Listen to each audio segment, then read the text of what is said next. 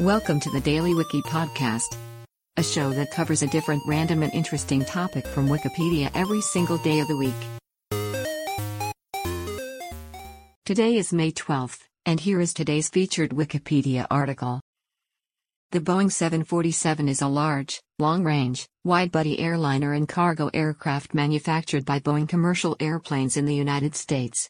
On September 30, 1968, the first 747 was rolled out of the custom-built Everett plant, the largest building in the world by volume.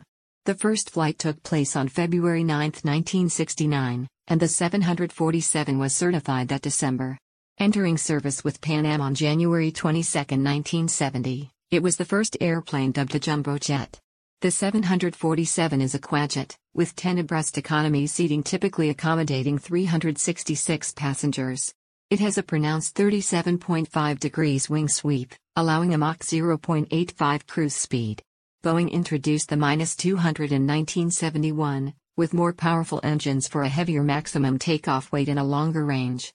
The heavier 747-400 was introduced in 1989 and is the most common variant. By June 2020, 1,556 aircraft had been built.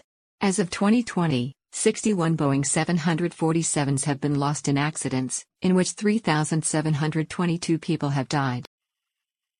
Today's featured article is provided by Wikipedia. You can find a link to the article in the show notes. Help support the podcast by rating us on your favorite podcatcher, or support the show on Patreon by visiting bit.ly/thedailywiki. Thanks, and tune in tomorrow for an all-new episode of the Daily Wiki.